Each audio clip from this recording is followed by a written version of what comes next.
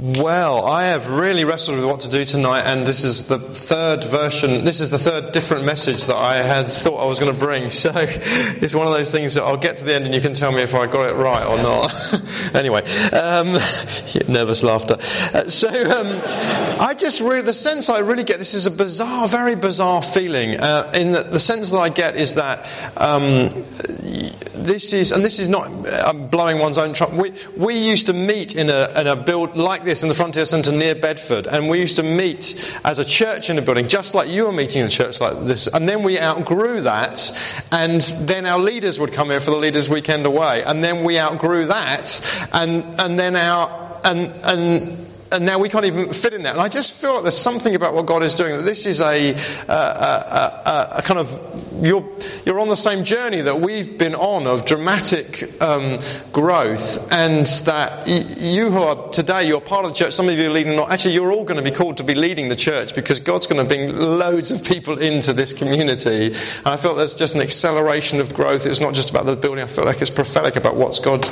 doing in Solihull and with you guys. And so what I wanted to do tonight is just to give you some tools, because I feel the church is largely unequipped to deal with the life that God brings amongst us. I remember an illustration I spoke, David Devonish asked me to speak some years ago at Brighton, and I did a session on walking in freedom, and I just gave two simple tools that we would use to walk in freedom, and it was all leaders, 350 leaders in the room. And at the end of it I said, right, and I was a bit naive, I think, but because at the end of it I said, now if you want to come forward for me, if you feel like you are being you've got an area of freedom in your life and you want to come forward for prayer, why don't you come forward? Well, 150 people came forward out of the 350, and I had a ministry team of 8. And it was just, some of these guys, that it was just ballistic. It just went, there was bodies everywhere. It was just kind of holy chaos. And it was really exciting on the one hand, but really sad on the other hand. Because I was thinking, gosh, we need to upskill the church to be able to, isn't most of the New Testament is about one anothering, isn't it? And yet many churches, if you want some freedom, you kind of have to go to the specialists. And we were like that. You had to go to the specialists, and that specialists have got a very long queue of people who want to see them. Isn't that right? Anyone know that experience? Got a very long queue of people who want to see them. But I believe we're in a day where God is wanting to upskill the church so that we can walk, as the New Testament does, in one anothering. Actually, now there's always a place for specialists, but actually we can help one another walk into freedom and live in the freedom that Christ has purchased as a community together. And so I want to just tonight give you two of the key areas that I believe that we need to walk in freedom ourselves, but also be equipped to help other people walk into freedom. And I want to give this to you because I feel like in the days and the weeks and the months to come, you are going to be walking other people through the same stuff, okay? So some of this may be stuff you've known or heard before, but I just want to give you it's almost like foundation stones of things that we would say everyone in the King's Arms needs to know this stuff. This is like the foundations that we build our church on, because Christ came to set free those who are oppressed. He came to bind up broken hearts. And so we need to be those. We need to live in that place. And the reality is, what I've seen is that in the church, there's kind of two extremes. You've got, on the one hand, you've got what I would call, it's translation from the original Greek, Christian head in the sandism. And what it is basically Christians who think, look, I'm not worried about all that heart stuff. Jesus went to the cross. We're post the cross now, and I'm just going to walk in. I'm just going to walk in the light of that. I don't need to worry about it. And it's literally just stick your head in the sand. And what you see actually in the New Testament is not that. It's not that. But on the other hand, you've got, on the other extreme, you've got what I would call, again, a translation from the Greek, Christian annoying super spiritualism. And that is Christians who, there's a demon behind every bush, and you cough and they ask you, how was your relationship with your father, and everything becomes around, there's this continual journey to freedom and healing, and it's continually just stuck on the inside. And I'm believing for a church that walks the road of the radical middle, that actually we deal with the stuff. This is what you see modelled by Jesus. You deal with the stuff when it comes up. Sometimes even in the middle of preaching, and he drives out a demon out of someone, and then just kind of carries on. You deal with it when it comes up, but actually then you get on with kingdom business. Isn't that what we should do? It's neither sticking our head in the sand, nor just being overly obsessed. We set people free, we walk in freedom ourselves, and then we get on with the job because there's a world out there to save. And we need to equip the church, the whole church, because I tell you what, the people who are coming through the doors are more and more broken. They are more and more wounded. The people who are specialists in this stuff are just not able to cope with the demand, even for the church as it is today, let alone with the church of 10 years' time, who are so messed up in so many different ways. And so that's what I want to do tonight, just to take you through these two things. I want to look at, firstly, how do we deal with ungodly beliefs? The scriptures talk about that, a massive area of freedom. And secondly, how do we deal with heart wounds? How do we get heart wounds healed up? And this will be the foundation, really, for you guys to walk in it yourself, but also to help other people. And why don't you just turn to the person next to you and say, I'm really glad Simon chose this talk. I think he made the right choice. It would just encourage me. So here we go. So what we're going to do is we're going to do 20 minutes on each, okay? And so Caroline, you can keep me on that. 20 minutes on each, and then we are going to pray after each one. This is going to be equipping and also releasing. God is going to break out. I've really got faith that He's going to do stuff in us as we also get equipped. So, what's the foundations for dealing with ungodly beliefs? What is an ungodly belief? It's any decision, belief or attitude that doesn't agree with God, His Word, His nature or character. And you know, everyone to some extent lives with ungodly beliefs. Everyone lives with things in their minds, things in their thinking that are not godly.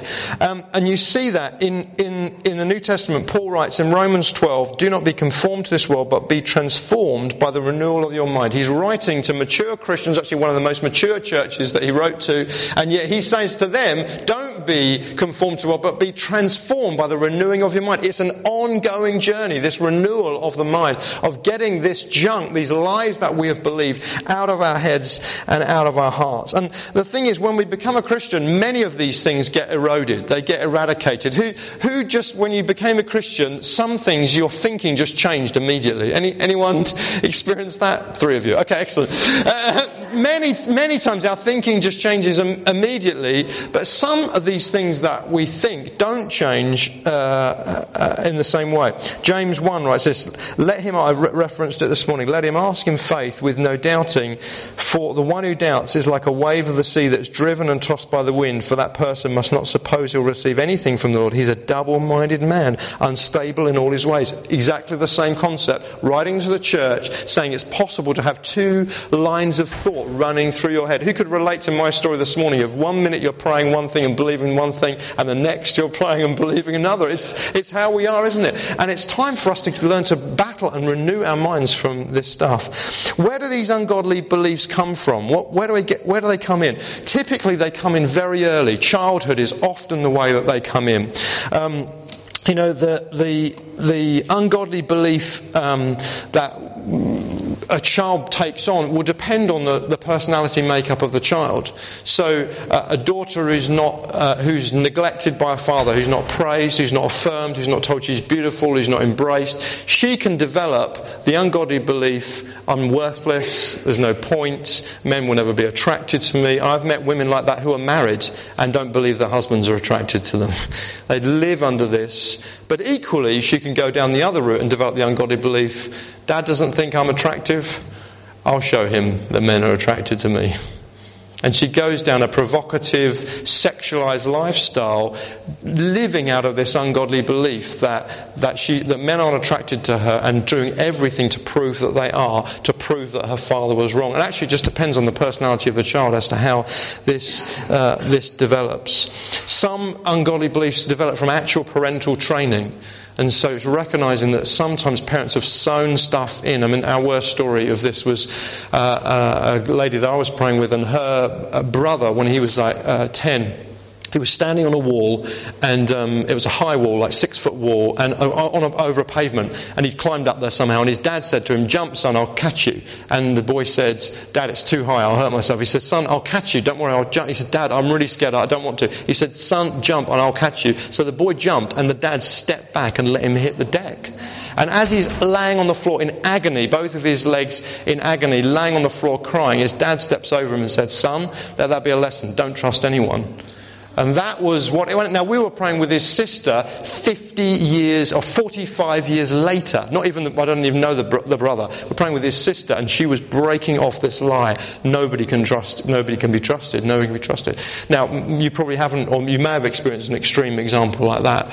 But all of us experience degrees of that kind of stuff, actually trained in. Repetition often reinforces this stuff. And I just want to give you some illustrations of the sorts of areas that ungodly beliefs hook into our hearts and the lives of believers. The whole area of rejection is a massive one. I don't belong, no one cares about me, I'll always be lonely, trust no one. Of course, Romans 8 talks about this. You have been adopted into God's family. Hebrews 13 says, I will never leave you. Hebrews 2, you can trust many people, but I will put my trust in Him. This reality of God rejecting us has been broken at the cross, but so often it gets stuck in our mind. This lie that we have been rejected at some level is in our mind and deep often in our hearts. You notice that Jesus, the only time actually it's recorded that He called God Abba, Father, Papa, this intimate word is where? In the Garden of Gethsemane. At the point of almost His greatest rejection, at the point of where the relationship with the Father was under the greatest strain, it's at that point that He calls on Father in the most intimate way. Abba, Father. And yet what happens? Many of us in those vulnerable moments, what do? We run.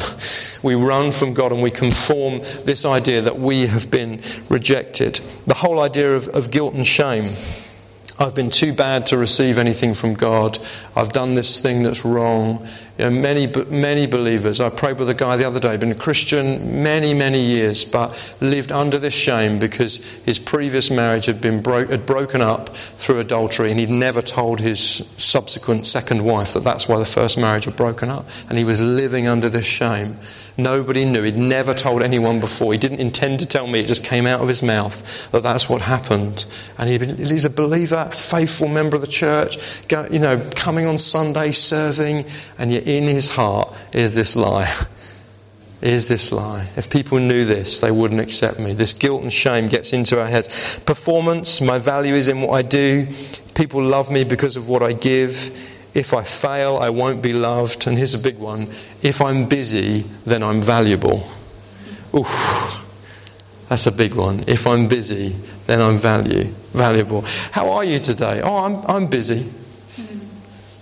It's almost like you can't reply the opposite. Has anyone ever felt that tension? You've literally been doing nothing all day and someone asks you how you are. How you been? How's your day been? And you feel guilty for saying you've done nothing. You feel like it would be... So you make something up, don't you? You're like, oh, well, I've had lots of... Or you justify it by saying, I've been so busy, I just had a rest day today. You've got to justify that you didn't do anything today, haven't you? Anyone noticed that? Tension. It's just thank you. The honest New Zealanders on the front row, but the rest of you. We justify because why? To be not busy equals to be not valuable because of this drive of performance. If I'm busy, then I'm valuable. Who's ever replied to someone, what did you do today? Oh, absolutely nothing. I laid around. I did nothing. I got up at 11. It was just such a lazy, slow day. I felt no need. Anyone ever said that to anyone? Even if that's what you did. Oh, some of you have. All right, well, you're free from this. You can pray for the rest of it. Control. Stop conflict at any cost. Keep control and you won't get hurt. If I'm organised, it will be okay. If I'm organised, it will be okay. So many administrators with a great gift of administration live actually out of a place of a lie, which is this. They got their skills because they live from a place of if I'm organised, then everything will be okay. If I just keep all the boxes ticked, then it will be okay. And actually you might be given a great skill of administration, but if it gets mixed with that lie, it becomes toxic and will not achieve the full kingdom results that that God wants to see in you. Control is such a big area. I mean, for me, it was a massive area. I remember one time in a meeting, I went to the speaker who I'd invited, and I was nervous. It was the first time we'd done a conference like this. I was nervous about it, and I went to put the microphone on this guy, and as I did in this next session, I made a joke and I said, don't worry, you can speak as long as you like, because this thing will record forever. Because he'd spoken for 2.5 hours in the previous meeting. Don't worry, I'm not going to do that. Rob's having a heart attack. He's spoken for 2.5 hours, so don't worry, it will record as long as you like. This thing will record forever. You can speak as long as you like, this thing will record forever. Well, and everyone laughed, and I laughed, and he kind of laughed. And I went to sit down, and as I sat down, God said to me, "You've got a spirit of control, lie on the floor." So I was like, "Lord, let's deal with this later. This really is not the right time." I was on the front row, I was like, "Let's deal with this later." Said, no, you've got a spirit of control, lie on the floor now. So I was like, "Oh no, if I don't do it, I'm going to feel guilty." And so I was like, okay. So I slid off my chair as discreetly as I possibly could and lay on the floor. But I could feel all the eyes on me. It's like, what's he doing? What is he doing on the floor? He's meant to be hosting the meeting. He's laying on the floor. Anyway, this guy was staying at my house, and I went round to his house and... Sorry, he was staying at my house, and as he came home, and I just confessed, look, when I put the microphone on, actually, I realised it was control. It wasn't really a joke. It was what it was, kind of at your expense. And I'm just so sorry. I'm just so sorry. And he just said, my poor boy, and put his arms around me and just embraced me. And I got deliverance from a spirit of control in my kitchen. Fortunately, I had a tile floor, so it was easy to clean up. But this freedom, this ungodly belief mixed with the demonic control had held me in this bondage. Physical identity stuff. I'm ugly. I can't lose weight. I can't gain weight. If only I'd looked different, my life would have been better, etc., etc. The saddest one for me was a lady. She'd been raped, and her ungodly belief. She was a beautiful woman, but her ungodly belief was, if I'd have been born ugly, this would never have happened to me. She was denying the very gift that God had given her through a lie, because she was blind. If I had been born ugly, this would never have happened to me, and just not able to enjoy who she was at all because of this demonic lie that had got into her head through her experience. But many of us live like this. I should have been born a boy, or I should have been born a girl, or something about your physicality. I'm too fat, I'm too short, I haven't met anyone who doesn't think they're too something or other. I haven't met anyone who doesn't think they're too something. The enemy he'll throw anything. If you're tall, you're too tall. If you're short, you're too short. If you're larger, he'll say you're overweight. If you're thin, he'll say you're too skinny. I haven't met anyone who he doesn't throw something at you're too something or other. And so we all live with this, and this lie needs to be broken. Safety, I must be guarded or people will use it against me. Hide emotions. Or feelings, or people will think you're weak. Being open equals getting hurt. That is endemic in our society. If I'm open, then I will be hurt. If I'm open, people will use it against me. Sometimes we've experienced that. People have used it against us, and so what happens? That doubles the lie and makes us go even more inside, where we perhaps share with a spouse and no one else. So these whole areas, rejection, guilt and shame, performance, control, physical identity, safety, these lies get into our head, these ungodly beliefs, and they fuel the way that we live. Every action is produced by the thought that created it. And so your actions are produced by the thought that's in your head, and the thoughts that are in your head produce how you live. So if you've got ungodly beliefs in your head, you will live out those ungodly beliefs in some way or other. Really helped me over the summer on this whole area was hearing a story from a guy called Graham Cook, who's a pastor, a preacher from the States, and he tells this story of where he was at a dinner party and this lady was there and they were talking, and she shared that she had got this job, this dream job that she'd longed to go. She'd kind of worked her whole career to work for this particular company. They were the best in their field. She got this job, and he said, "You must be so excited." And she said, I'm terrified. I'm terrified. I've always had this fear of failure, and I'm afraid I'm going to mess it up. I've been working my whole career for this job. I finally got it. I'm afraid I'm going to mess it up. So he said, what you're saying is that you're terrified of this job, that you're scared you're going to fail. She said, yeah. He said, what if you're not? She said, what do you mean? He said, well, what if you're not terrified? What if you're a little bit nervous? I mean, what if you're anxious? I mean, that would be natural. It's a new job. But actually you're a little bit excited. Because, this is a new opportunity and you've never done anything like this. What if you're anxious? That'll be natural, but you're a little bit excited. She said, actually that is probably closer to how I feel. I'm anxious and a little bit excited. He said, okay, so what you're telling me is you're anxious but a little bit excited? She said, yeah. He said, well, what if you're not?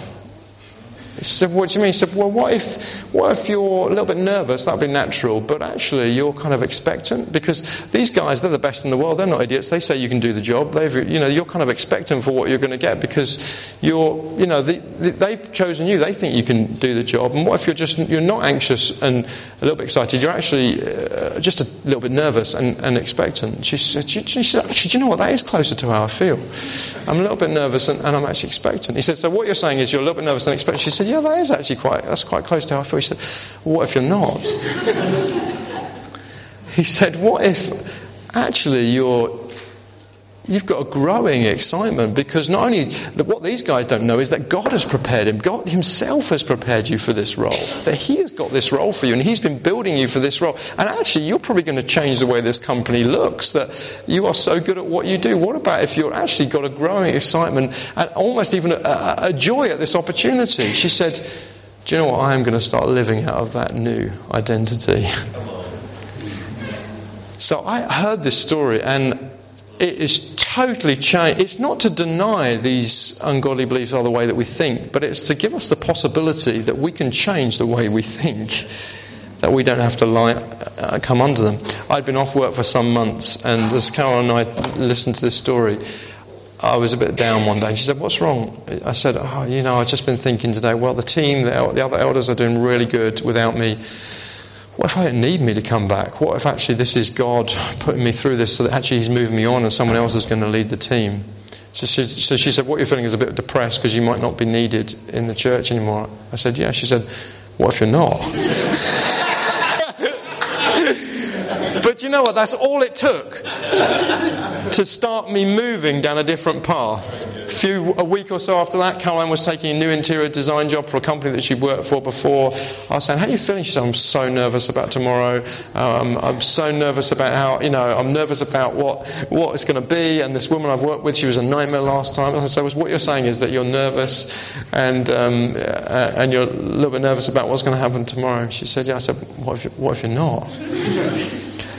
There's a possibility in God, isn't there, to be transformed in our thinking. It's not that we should deny those emotions, as Wendy has said this morning. There's a real valid place for that. But sometimes we get stuck in ungodly thinking, and we need to ask the question, what if I don't think that way? Or even, what if I don't have to think that way any longer? What if there's a new opportunity for me? Such a foundational thing. We need as communities to be helping one another in love. Not every time someone opens up their heart to you, say, what if you're not? It's just not like that. But in love, to be provoking one another to transform our thinking. When lies about rejection, when lies about guilt and shame, when lies about performance, control, physical identity, safety, when they come into our thinking, when they come out of our mouths, we need to be equipped to help one another, to line ourselves up. You have the mind of Christ. Be transformed by the renewing of your mind. This is how we do it. This is the process that we're called to go on. And the transformation, this is part of that river flowing. We had one of our ladies, I was in the office with Wendy and this other lady, and she was working for me on a job, and I asked her to phone this senior pastor of a large church in the UK, and I said, just give him a call and ask him this question. Here's his number, just give him a call. And she looked at me, she said, I can't do that. And I said, why not? Just thinking she was meaning she was too busy or she had too much on. She said, I can't do that. I said, why not? She said, who am I to phone him? I looked at Wendy and I said, I'm just going to leave you guys for a moment. I'll come back in a moment. Because we need to help one another, don't we? We need to help one another. Who are you? You're a daughter of the living God. You could phone anyone on the planet. Who are you to phone? He's a lowly senior church leader of a very large church. Who are you? You're a daughter of the Most High King. That's who you are. Phone anyone you like. If you can get the number, phone them. And she now randomly prank calls. No, she doesn't. Why don't you just take a moment? Let's take a moment to pray, shall we? if any of those lies you thought, you know what, I've been living under one of those lies, over one of those errors, why don't you just stand to your feet real quick? We're going to take a moment just to break the power of that, just to repent of that lie, and just to say, what if you're not? Just stand to your feet quickly. Thank you, Father. Thank you, Father. Thank you, Father. Just pray with me. If you're standing near someone or sitting near someone, just put a hand on a back or a shoulder. Thank you, Father.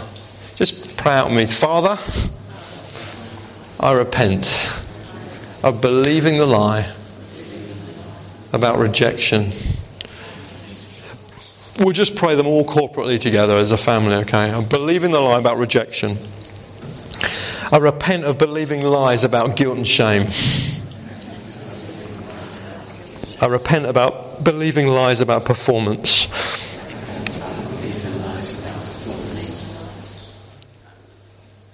I thank you, God, that I don't have to be busy to be valuable.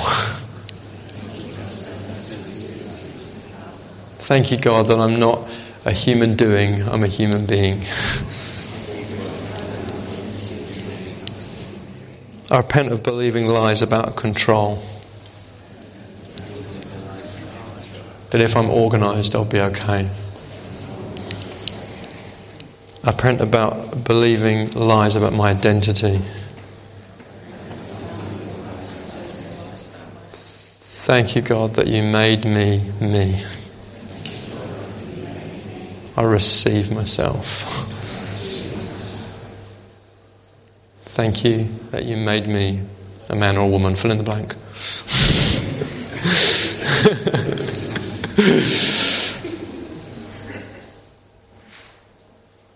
Thank you, Father, that I am safe in you. That I don't have to hide my emotions.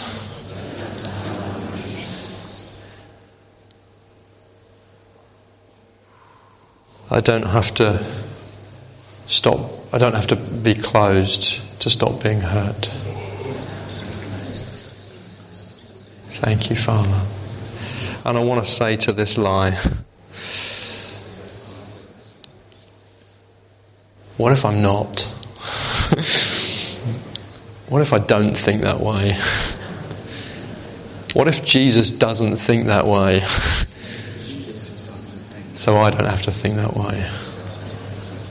Thank you, Father. As you confess your sin, He is faithful and just to forgive you and to wash you from all unrighteousness, to cleanse you from the power of that lie. And we just break off you now all of those lies in Jesus' name. Lies about rejection, any spirit of rejection associated, we break that off you. You are accepted in Christ. You are accepted in the Beloved, and we are receiving you now in the name of Christ. You are received and accepted in this family, and we break that off you. You don't have to be someone else to be accepted. Be yourself. Take the mask off so that people can love you as you are. We break those lies off of guilt and shame.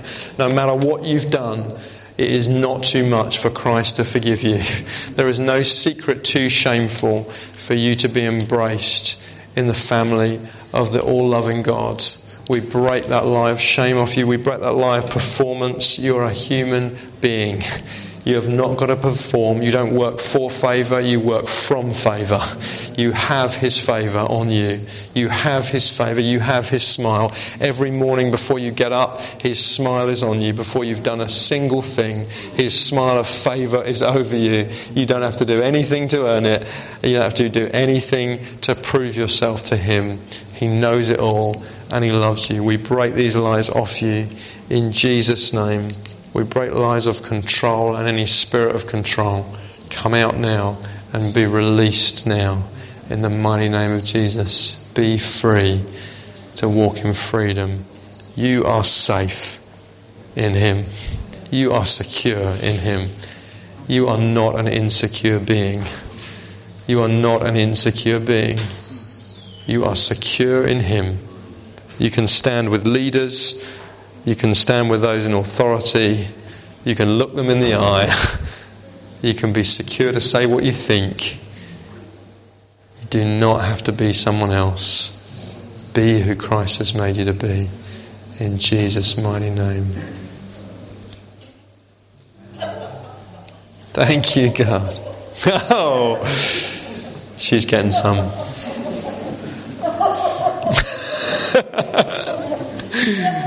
Come, Holy Spirit. Come, Holy Spirit. More Lord. More Lord. More Lord. Thank you, Father.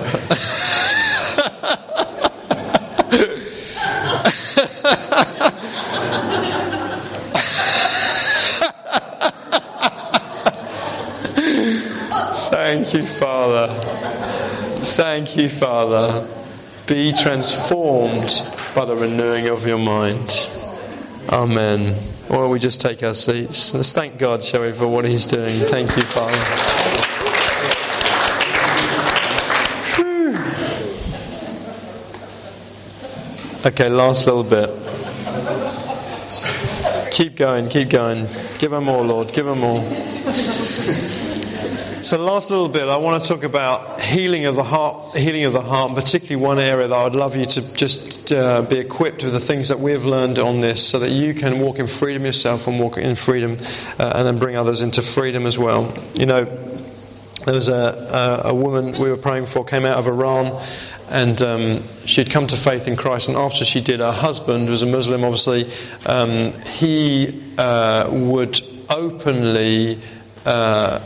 he was so incensed that she'd become a Christian that he would openly beat her in front of the kids, scream in her face, abusive all the time in the home and after every meal. I mean, just constant abuse. And then he would openly bring, because she didn't respond to that, didn't recant after that, he would bring other women into the home and sleep with them so that everyone knew what was going on in their bed. That's how he treated her.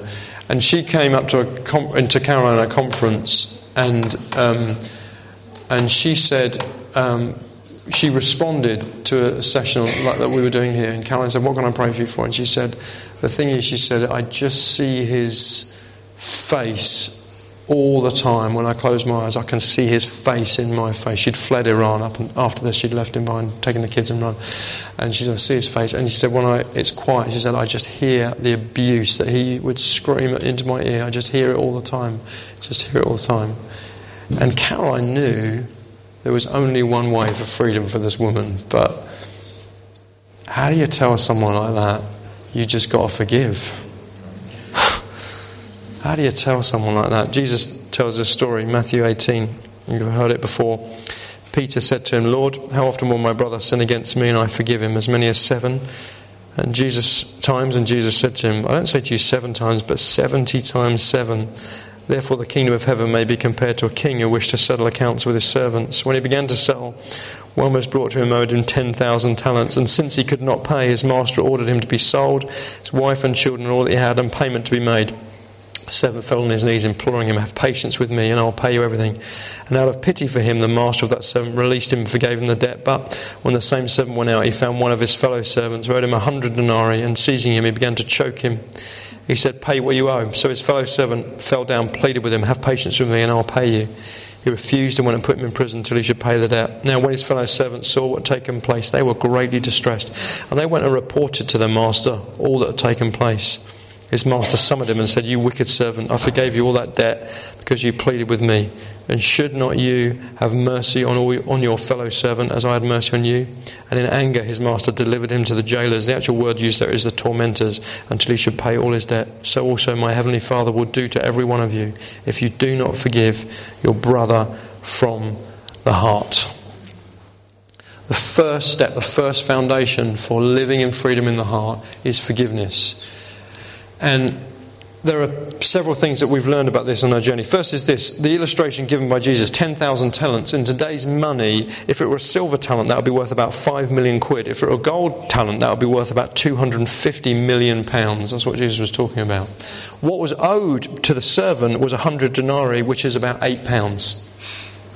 So you start to get the picture, don't you? of what Jesus is talking about. £250 million on one hand, he was released of. What he demanded in payment was £8. You start to get the picture of what Jesus is talking about. And it's this: our immense, unpayable debt of sin has been paid totally by grace. Your sin has been paid by grace. Ezekiel 25 says, you shall put the mercy seat on top of the ark, and in the ark you shall put the testimony of the law that I shall give you, and there I will meet you above the mercy seat. Right in that old picture of the ark was the picture of what we're talking about. God's saying, I'll put the law in the ark, but I will meet you where? On the level of the law? No. On the level of the mercy seat. Mercy triumphs over justice, and this is the message of the gospel, that God cannot meet us on the level of the law. We cannot meet God and look him in the eye on the level of the law. You've got to go above the law to the level of mercy if you want to meet with God. In Christ, we have been taken to that place. Get happy, or tell somebody that you are happy, at least in part. God deals with our sin in this way and takes us to this place. And even when our sin and sickness are related, sin isn't always related to sickness, but when it is, notice that Jesus says to the paralytic, take heart, my son, your sins are forgiven. Sin has such an endemic effect on mankind that sometimes our sin even has a result in physical infirmity. Not always, but sometimes. And it's so powerful, and we've seen that. I prayed with a lady, she had been hit in a car accident, and she'd been hit by this car and had chronic back pain for that point on for like 15 years. She'd not been able to sit on the floor with her kids. She had so much anger and bitterness. Her husband asked me to pray for her for a back condition, and then as we talked, this whole stuff came out about how it would come about. She'd been hit by this car. She was so angry with this driver, and I said to her, have you forgiven this other driver? And she said, well, I think so. We led her through this process. At the end of it, she prayed a prayer. She was weeping and crying as she forgave this driver. And I said, what have you not been able to do? She said, well, I said, I can't sit on the floor and I can't touch my toes. I haven't been able to for 15 years because I'm just in so much pain. And I said, well, let's see what God has done. So why don't you bend down and touch your toes now? She bent down and touched her toes just like that, instantaneously. And what was striking, though, was her 15-year-old daughter was at the back of the auditorium and ran to the front. And she said, I saw a woman dressed like my mother touching her toes, and I have never seen my mother touch her toes before in my life. And they hugged and embraced as wept. This woman had been totally healed through forgiveness, through repenting of that sin of unforgiveness. But the reality that Jesus is leading us into is this, that we have been forgiven so much that we need to constantly walk out this spirit of forgiveness wherever we go. Let me read you a story from Corrie ten Boom. It was in a church in Munich where I was speaking in 1947 that I saw him. A balding, heavy-set man in a grey overcoat, a brown felt hat clutched between his hands. One moment I saw the overcoat and the brown hat, the next a blue uniform and a visored cap with a skull and crossbones. Memories of the concentration camp came back to me with a rush. The huge room, the harsh overhead lights, the pathetic pile of dresses and shoes in the centre of the floor, the shame of walking naked past this man. I could see my sister's frail form ahead of me, ribs sharp beneath the parchment skin. Betsy and I had been arrested for concealing Jews in our home during the Nazi occupation of Holland. This man had been a guard in Ravensbrück, where we were sent. But now he was in front of me in a Christian meeting some years later, a hand thrust out. A fine message, Fräulein. How good it is to know that, as you say, all our sins are at the bottom of the sea. It was the first time since my release that I'd been face to face with one of my captors, and my blood seemed to freeze. You mentioned Ravensbrück in your talk, he was saying. I was a guard there, but since that time I've become a Christian. I know that God has forgiven me for the cruel things I did, but I'd like to hear it from your lips as well, Fräulein. Again his hand came out. Will you forgive me? And I stood there, and I could not. My sister Betsy had died in that place. Could he erase her slow, terrible death simply by asking for it?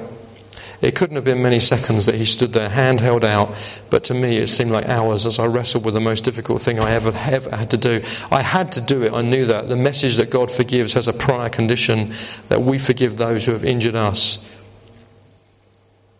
So I stood there with a coldness clutching my heart. But forgiveness starts as an act of the will, and the will can function regardless of the temperature of the heart. Jesus, help me, I prayed. I can lift my hand, I can do that much, but you've got to supply the feeling.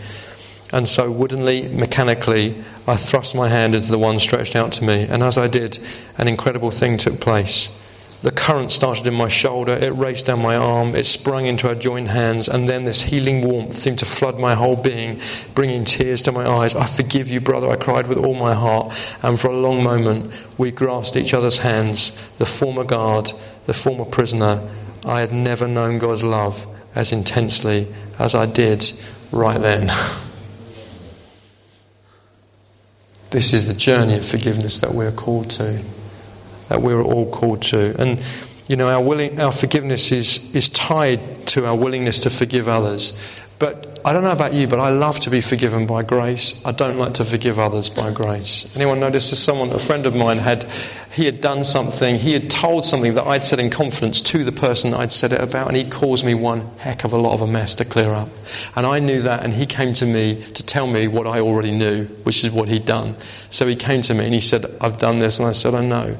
He said, will you forgive me? I said, I will, but just lie down on the floor and let me kick you first, because we'll both feel better.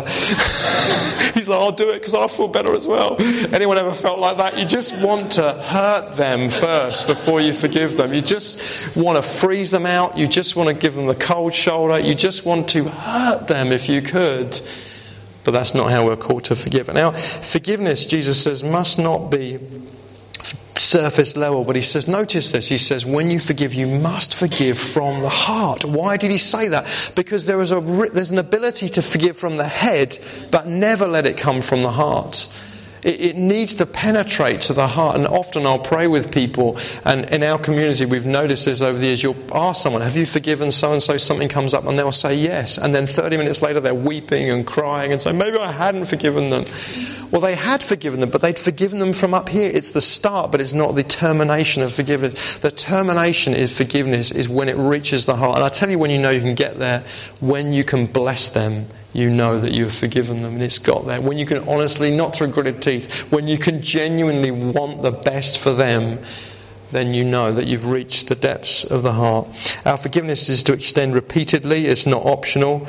Caroline and I, in our early marriage, had a situation where we had been tricked out of paying an insurance every month. Every month we had to pay it. We had hardly any money at the time, or not much money at the time, and we had to pay this thing every month it went out. And I'd signed this thing that we had to pay for 5 years every month. It was going out of our bank. And the worst thing was, I used to drive or cycle past this guy's office every day. It's actually illegal what he did now, but it wasn't illegal at the time. They changed the law after we did it. So he had this thing, and I knew that he'd come, because after we'd signed the mortgage, he wasn't almost interested in the mortgage paper. He wanted this insurance paper that I'd signed. He immediately put it in his safe. I thought that was weird. It was only but then I worked out how much money it added up to over 5 years, and I thought, I wonder if I even needed that. And then I looked it up online and realised I didn't need it. And then suddenly I realised we had been conned. Well, I cycled past his office. It wasn't many months later God began to say to me, Simon, will you forgive him? And I said, yes, Lord, I will, but burn his office down with him in it, because he should not be preying on young married couples. This is wrong. This is wrong. He knew what he was doing. It's wrong. A few months later, Simon, will you forgive him? I will, Lord, but burn his office. He can escape, but burn his office down, because he needs to be out of business. This is wrong. How many couples has he done this to? A few months later, Simon, will you forgive him? I will, Lord, but he can keep his office, I guess. But I'll put him out of business. At least put him out of business. Simon, will you forgive him? I will, Lord, and I bless his business. And I bless him such that he comes to a revelation of you as I have come to, that he can receive forgiveness. And I pray that he would change his life and change his... this journey that we go on takes a time, doesn't it, sometimes? But we cannot stop until we've reached the heart. Know that forgiveness is not the same as reconciliation. Reconciliation is restoring a relationship. It requires repentance of the offender. You can't reconcile with someone if they have not repented. You can't. It's impossible. But what you can do is you can forgive. There's a difference between the two, and often people think, well, they won't change. They're not changed. They're doing the same thing. Sometimes people are stuck in the same relationship. They're not changing. And so they can't reconcile, and they think they can't, therefore they can't forgive. Well, you can forgive no matter how they respond. No matter whether they change or not, you can forgive. What does Jesus do on the cross? Father, forgive them. They don't know what they're doing. They were still doing it, and yet in the midst of it, He forgives them. And the reality is this, what Jesus says in this parable is, if you don't forgive, you lead yourself back over to tormentors. Now, we don't even know what this means, but I do know what it means in one sense. You give the enemy access to your life. It's like you move yourself back from the level of grace, back from the level of mercy, back to the level of law. And when you get back down there, the enemy says, you want the law? I'll give you the law. You want justice? I'll give you justice. And the very area where you won't forgive, you almost give him access to your life. And in that place, he starts to wreak havoc with your health, with your finances, with whatever it is, just with your heart. It is amazing, and it affects whole families. We had a lady a couple of summers ago when Rob and I were in France and our family, and this lady, her father had abused her 3 sisters, and he'd abused them all. And then he'd run away from the home, left their mother to raise them on her own. He'd come back when they were teenagers. He'd come back and abuse them all again. I mean, she was a mess of anger towards this guy. But in a session like this, she forgave him. And through a lot of tears, she forgave him. Well, we heard sometime later that he had come back again and they had been reconciled with him. He'd become a believer. He'd been an atheist all his life. He'd become a believer. They'd been reconciled, and he was reconciling with, he wasn't going to get remarried, but he'd been reconciling with all the daughters and with the mother after many, many years. I don't know how this stuff works, but when we carry this stuff in our hearts, we allow the enemy to work in our lives, and when we forgive, something of heaven begins to open. It's that powerful. Our forgiveness must extend to ourselves. You know, some people have the problem they have with this is that they're good at forgiving other people, but they're not good at forgiving themselves. You made a mistake, you made a blunder, you messed something up, and somewhere in there it gets stuck. You know, a friend of ours used to say this, love your neighbour as yourself. If you don't love yourself, God help your neighbour. It's true, isn't it? How many Christians are mean and cantankerous and horrible to the world around? But the root of it is they've never learned to love themselves. And if they would just come to peace with their own lives and their own hearts, they could love the world as Jesus told them to love the world. Forgiveness isn't letting time pass, it's not being a doormat, it's not dependent on feelings, although feelings are involved, but forgiveness is the foundation for living with a free heart.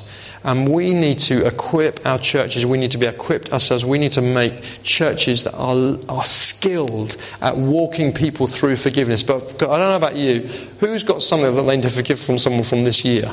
I mean, who's got something they need to forgive someone from today? I mean, I have. Joe beat me in a game. You know, it's a constant thing, isn't it? And if we don't have short accounts, if we don't deal with it on an ongoing basis, what happens is sooner or later your heart just gets hard and you almost didn't notice it happened, and worship suddenly becomes tough and relationships become strained, and you're thinking, a few months ago how did I get here? Anyone ever noticed that? How did I get here? When so often it's forgiveness that's involved. We've got to build and release churches across this nation and the nations that are walking in freedom in this area, whose hearts have the foundations of healing. There's lots of other things we could say. Let me just lead you in the process that we have learned.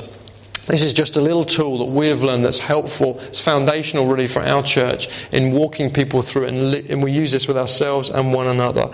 Jesus said this, if you do not forgive your brother from the heart. The question then is, how do I forgive from the heart? I want to. How do I forgive from the heart? Well, this is just a little tool we found helpful. And let me tell you the story of a guy. He came to me and he said, he had a wife, 2 kids, and he came to me and he said, I always ask people, what do you want to pray about when I meet with people? And he said, I just don't love my family. I just don't love my family. And I said, what do you mean? You've got a great wife, great kids. What do you mean you don't love them? And he said, I do all the right things. I go through all the right move. I've read the books. I do the right things, but I just don't love them. It's just like I'm turning the handle, but there's nothing on the inside. He said, I can't describe it anything like any other way than that. It's like I'm dead on the inside. I just don't know if I'm even capable of loving people. I can read all the marriage manuals and I've read them all and do the things, but it just feels dead. So I said, well, let's talk about your family upbringing. And it became very evident that his parents provided for him financially, but they had never ever given him anything emotionally. There was just an emotional void. Never any affirmation, never any hugs, never any love, nothing. And so I said, let's start there. Why don't you picture your dad in front of you? We'll start with your dad. I want you to picture him in front of you. And I want you to tell your dad how it felt to be brought up in that environment. He said, okay, I can do that.